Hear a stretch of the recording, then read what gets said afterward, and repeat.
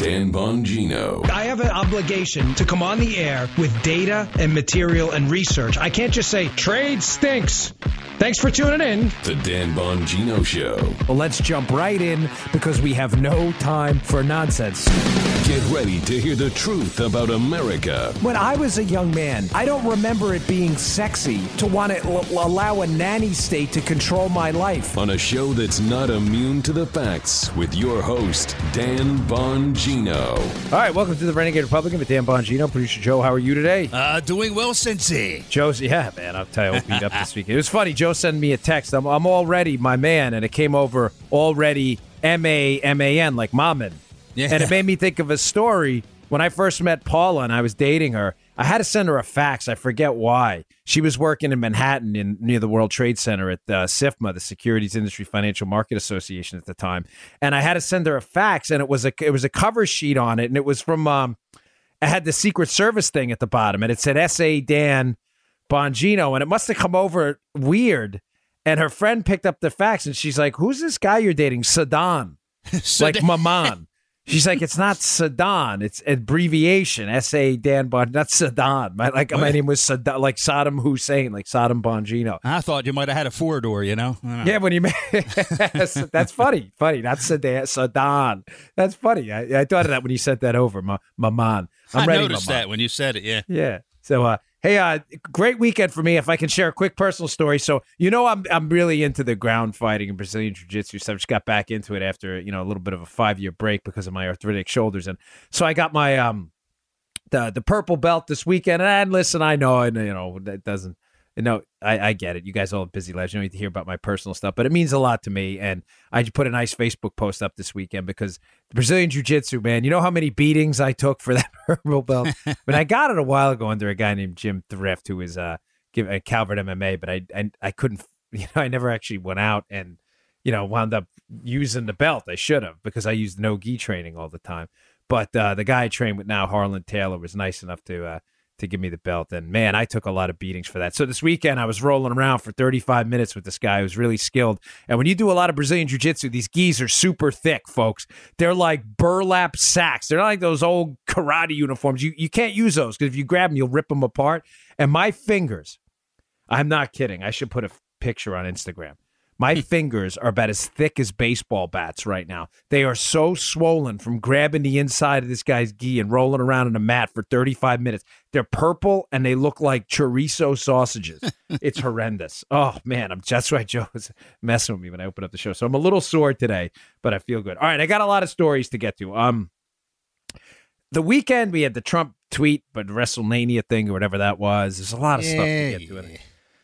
Let me just explain away quick the Trump tweet before I get into the core of the show, which is going to be liberalism just failing everywhere. There's a huge crisis going on in California with Medicaid right now. There's an argument going on about a surtax in Congress. That's a big deal. It's a big deal because the Republicans are getting ready to cave again.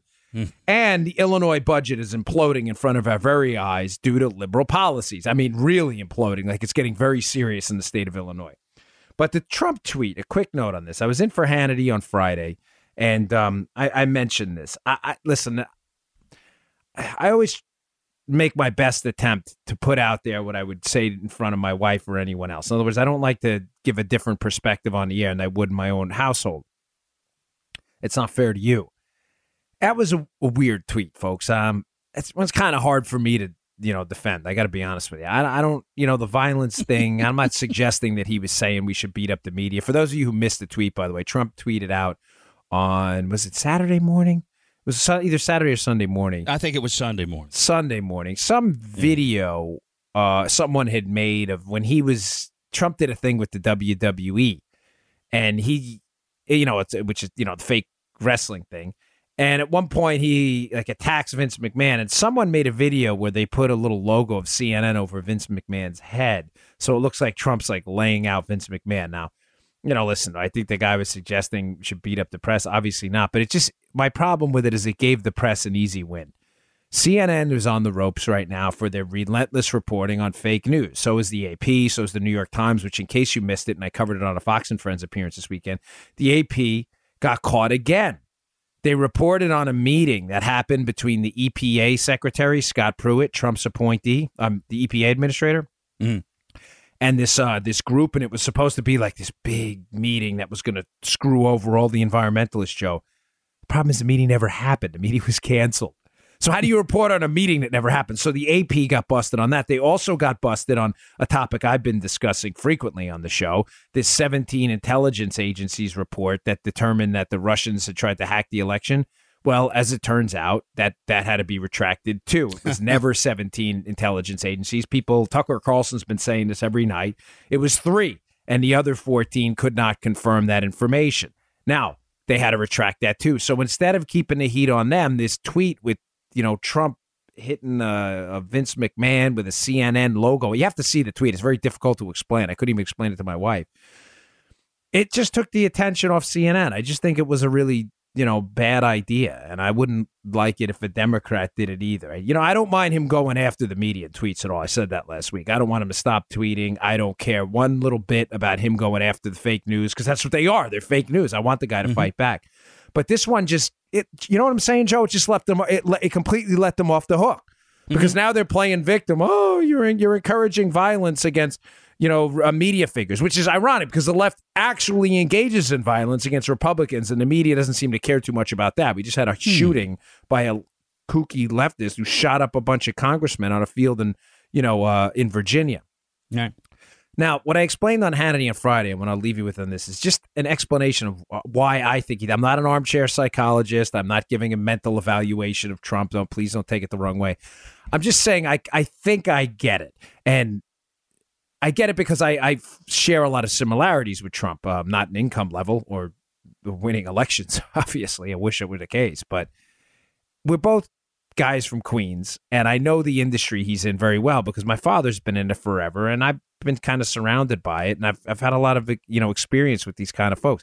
He's a builder from Queens, and the thing about Queens guys you have to understand, Queens is a borough in New York. For those of you who are not from the Northeast or don't know much about it, it's probably not many of you, but Queens is a borough in New York, and of the boroughs in New York, Queens, I would say to you, because I'm from Queens as well, the men in Queens, we have a little bit, and I say this, and I don't mean this, and I said it on Hannity, and I cringed when I said it, but it's no other way to say this, and I don't mean it as an insult. They have kind of an inferiority complex a little bit, and it causes them to reach for more all the time, guys from Queens. And what I mean by that is when you're a Queens guy, you're never viewed as the tough guys because those are the Brooklyn and the Bronx guys. You get what I'm saying, Joe? Mm-hmm. Yeah. So the guys always have to prove that, and believe me, they are pretty tough. I worked in a supermarket with some dudes from Queens who were tough, and I don't mean that even in a good way. I mean, some of them were downright nasty dudes, and they wouldn't hesitate at all to you drop a hammer fist on your head if they needed to. So they're always trying to prove that they're tougher than the Brooklyn and the Bronx guys. And on the financial end, Queens is kind of an affluent borough, but it's not Manhattan. So you're never like the rich kids either. So, but it's like you have money for New York by New York City standards, Joe, not by like Beverly Hills standards. Mm-hmm. So they're always trying to show that they have money too, because they're not like the Manhattan kids. So you'll see kids in Queens with like souped up cars. I remember this guy when we were younger had a Mustang, and we thought, oh my gosh, this guy's the richest kid in town. So there's always this inferiority complex that develops because you have these guys, they're never viewed as tough as the Bronx and the Brooklyn kids, and they're never as rich or wealthy or successful as the Manhattan kids. So the Queens kids are always in a fight. They're always battling. They're always battling against the self-image, against an imposed image on them. And folks, if you don't think this is real, by the way, you're out of your mind, and I'll tell you why. One, again, I lived there, and I went through the same psychological crisis, whatever you want to call it myself. But when I said it on Hannity on Friday, Joe, you can look at my Twitter feed. I mean, the people who tagged me, there's probably 100 tweets from people from Queens going, dude, you're so right. Like, I'm from Queens. That's exactly how Trump is. What I'm getting is it's all about the show, you know? Mm-hmm. You got to show you're tough. So what do? You fight back. You got to show your assets and show you're wealthy and successful. He's a Queens guy. He fights he had a fight against union interests for these buildings. He had a fight against the mob trying to shake him down for the sanitation business. This guy has been a fighter his whole life. I'm not justifying anything. I'm just trying to explain to you why he does what he does. You can ignore it. That's your prerogative. But I'm telling you that growing up where he grew up and knowing the industry he was in, this guy, his entire life, has had a fight against some of the most vicious people out there. So there you go. All right. Enough on that. All right. Moving on. Hey, today's show brought to you by Freedom Fest. Are you guys going to this, by the way? Because I'm going to be there, and there is a stacked, and I mean stacked, lineup of guests. You have Kennedy from Fox, formerly of MTV fame too as well. You have Deneen Borelli's going to be there. William Shatner's speaking there. It's July 19th to the 22nd, so it's coming up of this year, obviously, at the Paris Resort in Las Vegas. You can check it out at freedomfest.com. I want you to look at it. I'm going to give you a promo code in a minute here, but Freedom Fest is the world's largest gathering of free minds. This place is going to be packed with people who think just like you and I. I can't recommend this enough. Make a great vacation. And if you're in Las Vegas or you're in that area, please stop by. You don't even have to vacate. You can staycation there. The mission is to bring together everyone who cares about liberty to spend the ultimate 3 days together, learning, sharing, networking, and more. Networking is important. This is its 10th anniversary, again, July 19th to the 22nd at the Paris Resort. The theme is exploring new frontiers. They have a keynote speaker. This guy, Brett Leonard, is going to discuss virtual realities, a futurist, philosophy, the impact of the digital experience on freedom. They have a film festival going on there. They have a bunch of libertarian series going on there, too, the extreme libertarianism. Here's a couple of the titles. No More Gun Control. Don't Vote. It just encourages them. Is it a crime to discriminate? Not in my book. These are some of the titles of some of the libertarian series they have going on there. You might want to check this stuff out. Celebrating the life and career of Steve Forbes as well. The major think tanks will be there. I'll be there. I'd love to say hello to you. And the exhibit hall is known as the Trade Show for Liberty. Now, go to freedomfest.com or you can call 855-850-3733 and use code CRTV100 and you'll get $100 off the regular registration rate. That's CRTV100 is a promo code. Go to freedomfest.com. Okay, I'll see you there, folks. The Illinois budget disaster is imploding. The state of Illinois is in a massive financial crisis. Now, just some background on this, because this story is why it's not getting national attention to a greater degree than it is astounding, because it's an indictment of what can happen in the future to the United States at large if we don't get our fiscal house in order ASAP. Here's a little background on it. They have not had a budget, the state of Illinois, since 2015, which is incredible. That is amazing. Since 2015. How do you do that? I have no idea, Joe. I mean, for those of you, I really don't. For those of you who've lost track of time, it's 2017 now. So they had a deadline on Friday. The deadline passed. They still don't have a budget. They now have $15 billion in unpaid bills, and bond yields are starting to rise. Now, folks, if you're a regular listener to the show, you probably heard me discuss the importance of bond yields in the past. This is why this matters to you and matters to you right now. Bond yields are tied to interest rates for a number of different mechanisms. And when I say interest rates, I mean interest rates that affect you every day. What's an interest rate?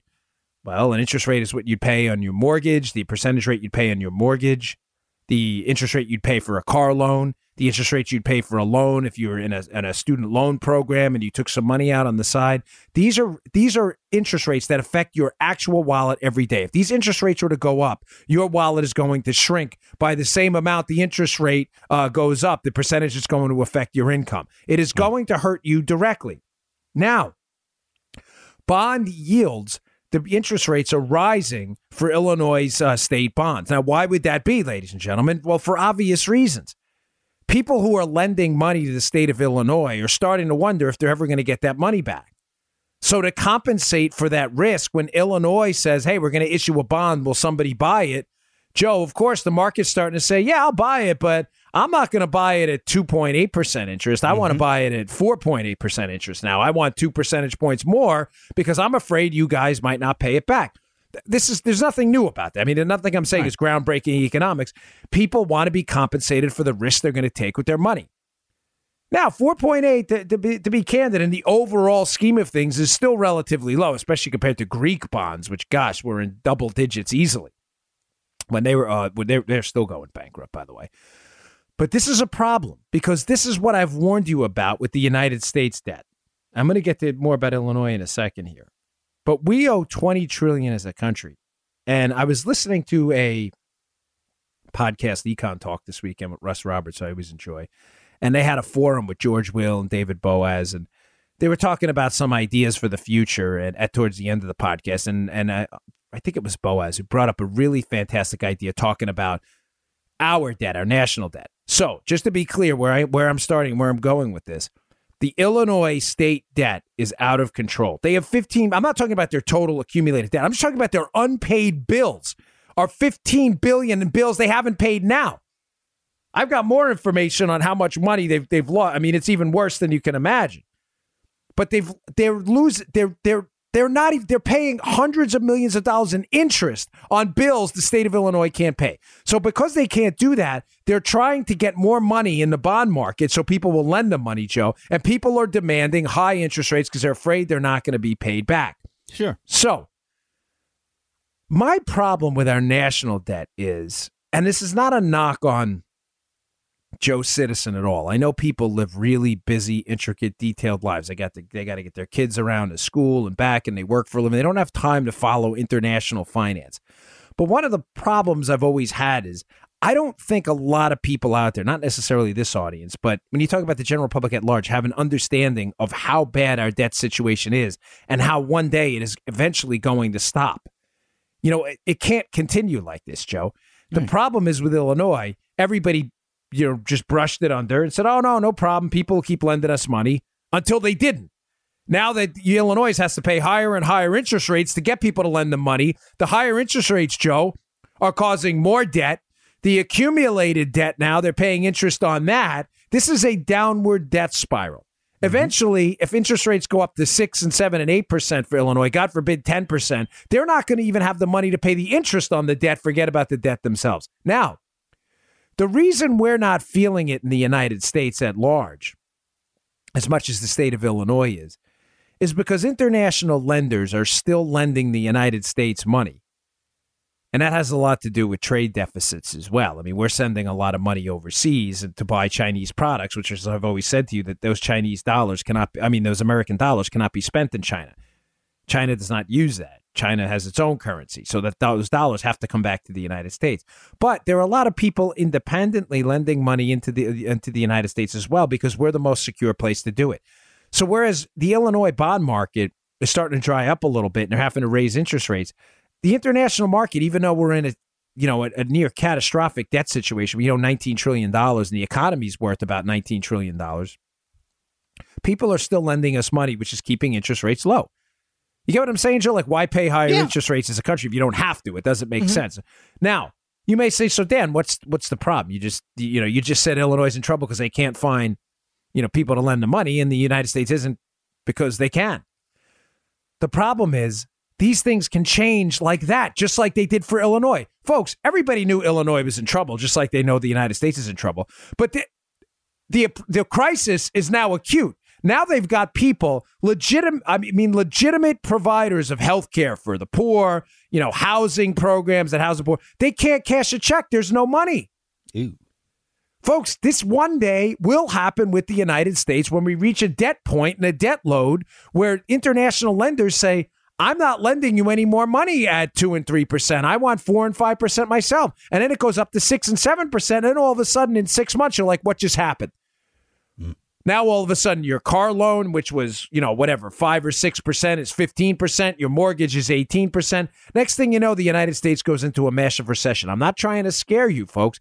I'm just trying to tell you that what's happening in Illinois should be a Paul Revere moment for those of you out there. But liberals, the sad part about this whole thing, Joe, is, liberals are immune to facts. I've said it over and over again. None of this will bother them at all. None of it.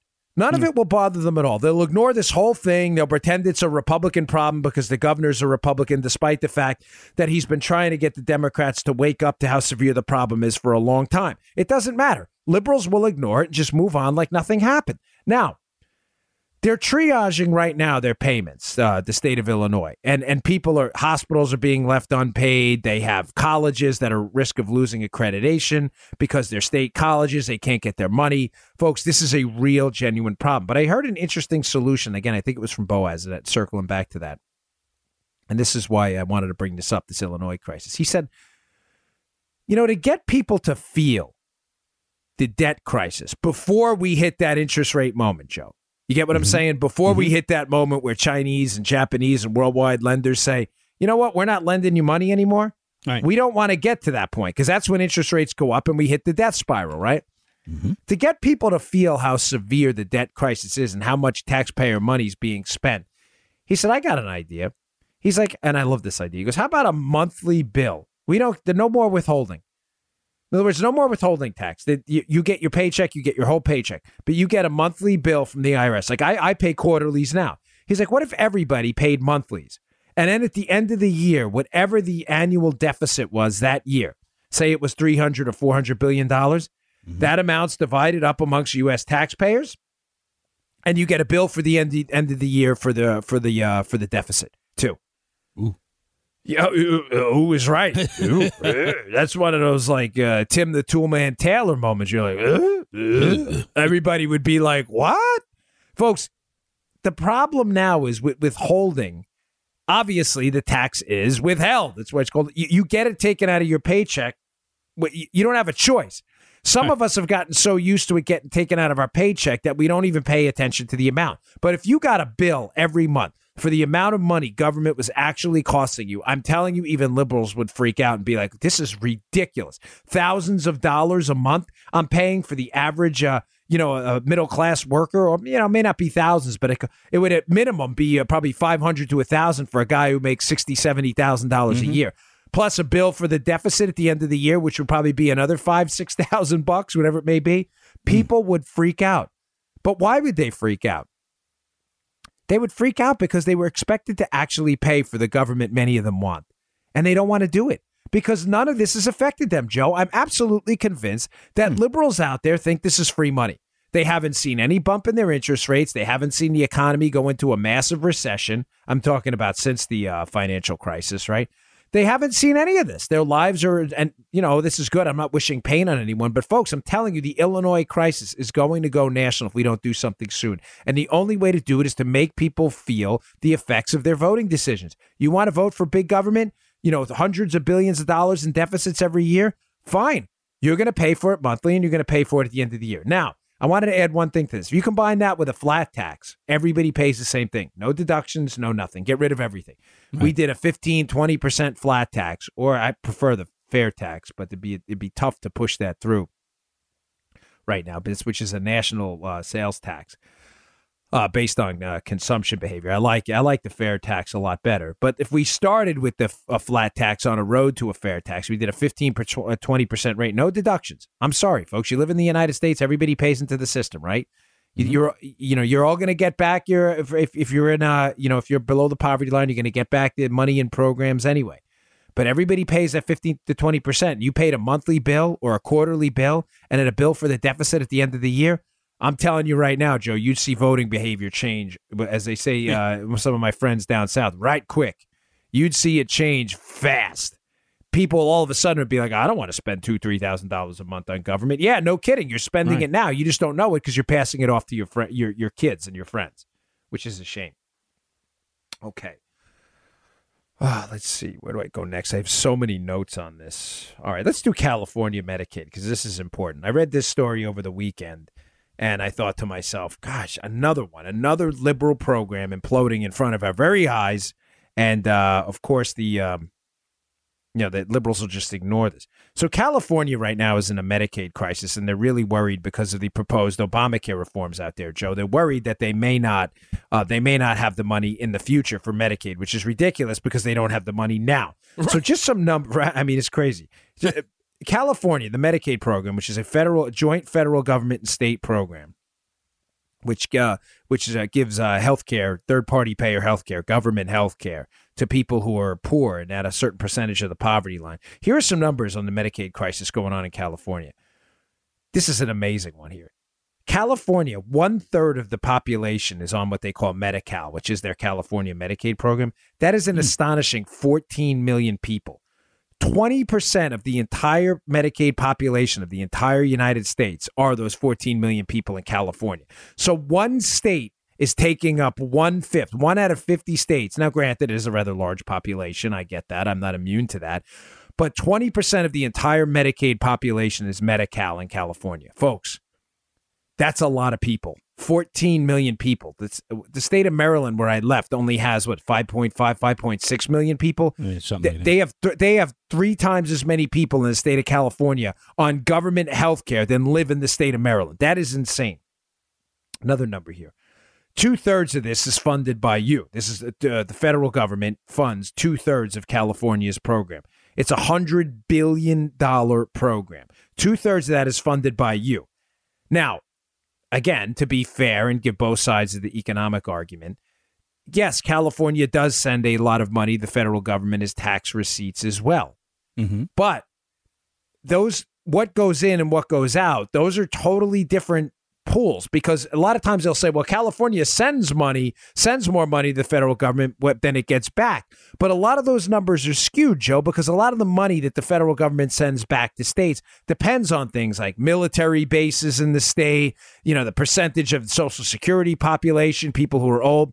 So how much you send and get back, I never trust those numbers as an adequate measure of like who's contributing what, because it's largely dependent on factors out of your control. You know what I'm saying, Joe? In other words, it's not. Yeah. So a lot of it's not dependent on how great the state economy is. It's how many older folks you have on Social Security, military bases, and things like that. So, but I'm trying to give you both arguments because I'll tell you what your liberal friends would say. But 2/3 of that, this is an immutable fact. 2/3 of California's Medicaid program is funded by the U.S. government, taxpayers, which is you. Now, California also under Obamacare was one of the most aggressive states in the ACA expansion. And all this is going to be in the show notes today. I'm getting a lot of these numbers from a National Review piece, which I will put in the show notes at Bongino.com and at ConservativeReview.com as well. I'll also put a piece about the Illinois budget disaster. I have a couple interesting pieces from the Journal today, too, I'd like you to check out. But the California Medicaid crisis, these guys in California were aggressive in the Obamacare Medicaid expansion. From 2010 to 2014, they expanded their Medicaid program by 11% annually. Now, that's a huge expansion, folks. You're talking about millions more people given taxpayer-funded insurance. Now, I want to bring this up. CalPERS. What was it about CalPERS? I have another note about CalPERS here. Oh, their pension. Yeah, I should get to that, too. Sorry, I don't mean to be... I have so much good stuff I want to put out today. I don't want to miss any of it. Take a note on that. This is a big deal right now because California does not have the money. They are currently taking money from their rainy day fund, billions of dollars, to pay off a pension fund, which is underfunded by billions of dollars, which is the classic Joe robbing Peter to pay Paul. They don't have the money. So they're expanding Medicaid dramatically with money they don't have. Now, the reason I bring this up is because California right now and the representatives, their congressmen and the senators from California, are some of the leading advocates against Obamacare reform and against any changes to the Medicaid expansion. They don't want any of this to change, Joe. In other words, they're ignoring the numbers that they're going bankrupt. They're just pretending none of this is happening. And they're out there, and a lot of them are propagating this myth that if Obamacare is repealed, and the Medicaid expansion, which expanded Medicaid eligibility to people up to 138% of the poverty line, it also waived some other requirements, Joe. So it enabled more people with more money to get on Medicaid. You can follow what I'm saying? That's what Obamacare did. The Democrats are arguing if we take that away, you're going to pull people off Medicaid and people are going to die. Again, this is what they do. Now, I said on Hannity on Friday, and I got a couple emails from people, a couple Facebook posts as well, where I mentioned the number $90,000. And I said, well, the Medicaid expansion, there were people up to, $90,000, or not up to, but with $90,000 or more of income who are getting Medicaid. And I got a bunch of emails saying, Dan, that's not accurate. That's not 138% of the poverty line. Folks, I never say anything I can't defend, ever. Yes, you're correct. And maybe I should have been more careful with the 90,000 number, but actually I can go higher than that. How does like $1 million in assets sound? You're like, that's not 138% of the poverty line. No, notice what I said. I said $1 million in assets. Now, again, I'll put this piece, and there's a piece in the Daily Signal. It's an older one from, I think it's Melissa Quinn. It's really good, but it describes how people who have a lot of assets, Joe, but not a lot of income, right, who are worth literally millions of dollars, are now getting Medicaid. In certain farm states where you have a ton of land and assets. Folks, I'm not making this up. There's a story in there of a lady who got a $500,000 divorce settlement who's on Medicaid. You're paying for her insurance. I'm not making this. I don't say anything I can't back up. So, yes, you're right. It's not just $90,000. I shouldn't have said income. I think that's where I screwed people up, and my apologies for that. I was debating with Jessica Tarloff on Hannity on Friday, and I was saying how people with what I should have just said is people who are wealthy are getting Medicaid. That's probably a more precise way to be to self-correct there. People who are literally millionaires in assets are getting Medicaid, which is even worse than people with $90,000 in income, but I like to be more precise. So I will put that out there. And also the subsidies, by the way, with Obamacare, where you're getting taxpayer money to buy private health insurance in the exchanges, which is not Medicaid, you can be up to 400% of the poverty line for that, Joe. Damn those rich people. Oh, man. I mean, this is you would think this would fit perfectly into the left's income inequality argument, right? There you go. Yeah. Now, the reason this happened in the Obamacare expansion is because a lot of states that chose to expand Medicaid up to that 130% of the poverty line based on income, not assets. The Obamacare expansion, a lot of the states waived the asset test. That's why I brought that up. So before the expansion, you couldn't have $5 million in land, but only $20,000 in income and get Medicaid. There are states where you can pull that off now. That's the problem, folks. Now, as for the people who are going to die if they lose Medicaid, there is an unbelievable. I'm going to have a lot of links in the show notes today. It's a long piece. Let me warn you in advance by Forbes. It's in Forbes. I have so many pieces. It's definitely in Forbes. I promise you. And there are links and everything in there, but it goes through systematically how this Democrat talking point about how people are going to die if they lose Medicaid is based on a unbelievably flawed report. Now, I don't have time on the show to go through the 50 or 60 points it makes. It's very wonky, but I'll sum it up with a couple of issues. When your Democrat friends say people are going to die if they lose Medicaid, just so you understand, they're basing it on a report that came out years ago, decades ago, based on 1970s data that showed that uninsured people will have a greater mortality rate than people who have insurance. So in other words, if you don't have insurance, the chance of you dying are much greater. Now, you may say, okay, well, that makes sense, Joe. If you pull people off Medicaid and they don't have insurance, and the study said that if you don't have insurance, you're more likely to die. Well, that makes sense, right? Yeah. Well, it doesn't. No, it doesn't, Armaka. You're like, yes, because we're thinking logically. Here's the problem with the study, folks. That's a problem. Yeah, the study's based on 1971 data that was enacted before the regulation changes in the United States, where you have to be admitted into an emergency room and cared for. You can't be thrown out of an emergency room. So the data is old, and also it was a very small sample size. So liberals love to do this. They love to pick one study that shows what it says. And what was the mortality rate here? Let's see. Oh, okay. The study I'm talking about, there was a 25% greater mortality rate for those uninsured rather than people who were insured. But remember, this is before the emergency room rules came out. Mm-hmm. So, and the data is from 1971, taken through 1975. Now, you would think, why are they using such old data from an old sample size? Because that's basically one of the few studies that backs up their assertions. What do the other studies say? Interesting. A guy named Kronik did a study that was 22 times larger. So remember, Joe, when you do studies in science, you want a large sample size, right? Because it randomizes effects across a larger study of people. If I give a drug to Joe and it works, that doesn't mean the drug works for everyone. If I want to test the efficacy of the drug, I wanted to give it to Joe and 1,000 other people because I want to see if the drug really works. So a study that was 22 times larger, you would think the results would be a little bit more important. Not to liberals. They ignored this one. Here's a study by this guy Kronik with a K, 22 times larger. They found that there is no difference in mortality rates between people with private insurance versus people with no insurance at all. So I'm not suggesting you should not have insurance. I'm just telling you on this show, we do the data, and the liberals always do this. They cherry pick the data from a study that has, by the way, less scientific robustness than the one that showed the result they don't like, and then they quote the other one. Folks, it doesn't make sense. Again, I'm not telling you not to have insurance. I'm just telling you that the latest study, not the latest, but one of the biggest and most robust and most scientifically profound studies, 22 times larger, showed no difference at all. Even worse, Joe, a later study after that, and this one I've quoted quite a bit on the radio shows. there's a 32% higher mortality rate than people who are uninsured if you're on Medicaid. Folks, it's all in the Forbes piece. You can see the data. But the point you should be making to your liberal friends is, so if people get pulled off Medicaid, who, by the way, some of them, not all, but who could make, have assets in the millions of dollars. But if we just roll back the Medicaid program to give it to people who are actually poor, not people who are at higher, you have assets, and people who are above 100% of the poverty level. But if we were to give Medicaid to the poor, let me get this straight, Libs. What you're saying is people are going to die. What are you basing it on? Oh, there was a study that came out. Yeah, I know the study you're talking about. It's a 1970s study before people, when people could actually be turned away in the emergency room.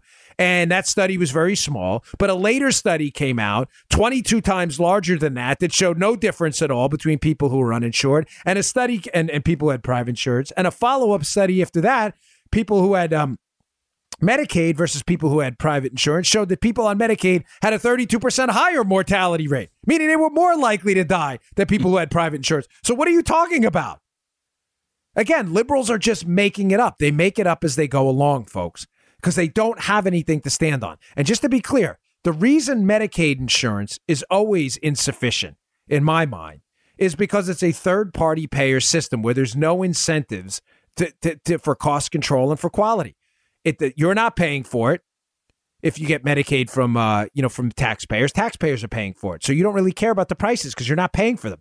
And the doctors in the hospitals, a lot of them, I'm not suggesting they're bad people. I'm just saying I'm an incentives guy, Joe. And the incentives aren't there. You're not paying. Right. They don't have to satisfy you. They only have to satisfy the government. Right. Folks, it's got to, please read the piece. Again, I know it's long, but you will be much more informed after. And he quotes Avik Roy in there, the author as well, who's really great on this. Maybe it's Avik. I'm sorry. I say names wrong a lot. All right. I have so much more to get to. All right, quick here. Have you signed up for CRTV yet? If you haven't, please, we're working on the details of the new show now, the Dan Bongino Show, so make sure you get on board now. Go to CRTV.com. You'll get Levin's show, which we've been doing great numbers on. Mark's show is really taken off. And go pick up his new book, by the way, as well. It's terrific, Rediscovering Americanism. You get Steven Crowder's show. You get Steve Deace's show. You get Michelle Malkin's show. She's always got some surprises there. Go check it out. Go to CRTV.com. It's available for about $8 a month. It's like the price of a turkey sandwich. $8 a month is nothing, especially what you're paying for that crap on cable. Go to CRTV.com and use promo code Bongino, Bongino. You'll get $10 off. All right, let me hammer this one out because it's important too. I was another liberal failure. So the theme of the show today has been liberal failures. The Illinois state budget run by liberals nearly forever. They're going bankrupt. They have no money. Secondly, California, again, run by liberals, thought it would give away free health care to people. They're going bankrupt as well on the Medicaid crisis while they're fighting back, saying if we pull people off Medicaid, people are going to die using faulty data that's not true. Again, liberals don't let facts get in the way of the truth. Here's another one for you. CalPERS, the California Pension Program. I saw this in another piece today about California, which really blew me away. Their pension debt is estimated to be $228 billion, meaning if you worked for the state of California and you were on a California pension, you retired, the net present value of what the government owes to people in the future, Joe, what it owes today, right, in today's money for future debts, right, is $228 billion. You may say, oh, wow, that's astounding. Well, okie doke. It's astounding, but that's at a 7.5% discount rate. Now, I've explained these in the past. I just want to, because this is important. It just goes to show you how California is not even telling you the truth about, forget about Medicaid for a second in California and Illinois' budget crisis. California is in a world of trouble outside of the Medicaid crisis. When you use an actual or real discount rate, a more genuine one. Now, to explain what this means, the way California is calculating its liabilities for its pension fund in the future, Joe, is they use this thing called a discount rate. Now, I'm not going to go into the details. It's not really complicated, but those of you who studied finance know exactly what this is. It's basically an interest rate in reverse.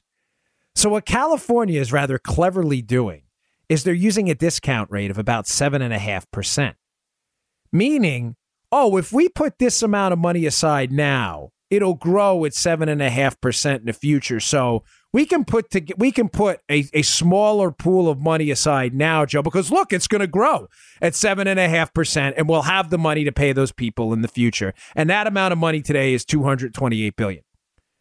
Well, Joe, what's the problem with that? Doesn't sound good. No, it doesn't sound good. And why not, Armacost? Because if you don't grow the money at 7.5%, what happens? You are what has two thumbs and just screwed over a whole bunch of pensioners? This guy, and it's a California politician. If you don't grow at 7.5%, folks, you are screwed. Wow. Well, you're not screwed. The pensioners are screwed. So California has not been growing their income, their pension fund at 7.5%. A more realistic rate is about 3%. Ooh. Well, yeah, ooh is right. Ooh. We're back to that Tim Taylor. Ooh, that's right. That might be copyright protected. So shout out to Tim the Toolman Taylor, right? Now, when you use an actual interest rate that's more realistic on their returns, they should have a lot more money, Joe, right? Because if I needed, say, $1 trillion in the future, and I know, say I need $1 trillion in 10 years. In 10 years at a 7% interest rate, you can put together. You can put aside. It'll double. Money will double in 10 years at 7%. So I could put aside $500 billion. Right now, if that goes down to half of that, I need a whole lot more money now. Here's the number, the real number at 3%. What California owes if they're going to pay their pensioners. And I'm not trying to scare you. If you were a cop or a fireman, you get a California state pension, a teacher, but you should take it on your own to be scared. You don't need any outside stimulus. The real number is $969 billion. That's the shortfall at the actual rate of return. Folks, keep in mind, that's at 3%. God forbid there's another stock market crash and a recession, and people actually start losing money in investment funds. Now you're not talking about $969 billion. Now you're talking about $2-3 trillion. Folks, they're in a world of trouble. Liberalism is imploding anywhere. I cannot wake you up in any stronger arithmetic terms to the mathematical reality we are facing right now. And the reason I bring this up today again is all of this is happening at the federal level as well. Make them pay the bills monthly. It'll fix all this. Hey, don't forget tomorrow's show. I'll be doing a show tomorrow, Joe and I, live show on Independence Day. Well, not live, but, live for us, which usually means about a half hour delayed. I want to talk about this tax fight I teased in the beginning of the show because there's about to be a huge ideological capitulation to the Democrats. Amazingly, despite the fact that we control nearly everything, the House, the Senate, the courts, the state systems, everything, the Republicans are about to go back to a big tax and spend party platform, and this is a huge fight. And I've got some numbers for you on this. That it's about Obamacare and a tax hidden in there that the Republicans hope you don't know about. That is a huge fight, and we cannot lose this one. All right, folks, thanks again for tuning in. I'll see you all tomorrow. You just heard the Dan Bongino Show. Get more of Dan online anytime at conservativereview.com. You can also get Dan's podcasts on iTunes or SoundCloud. And follow Dan on Twitter 24/7 at DBongino.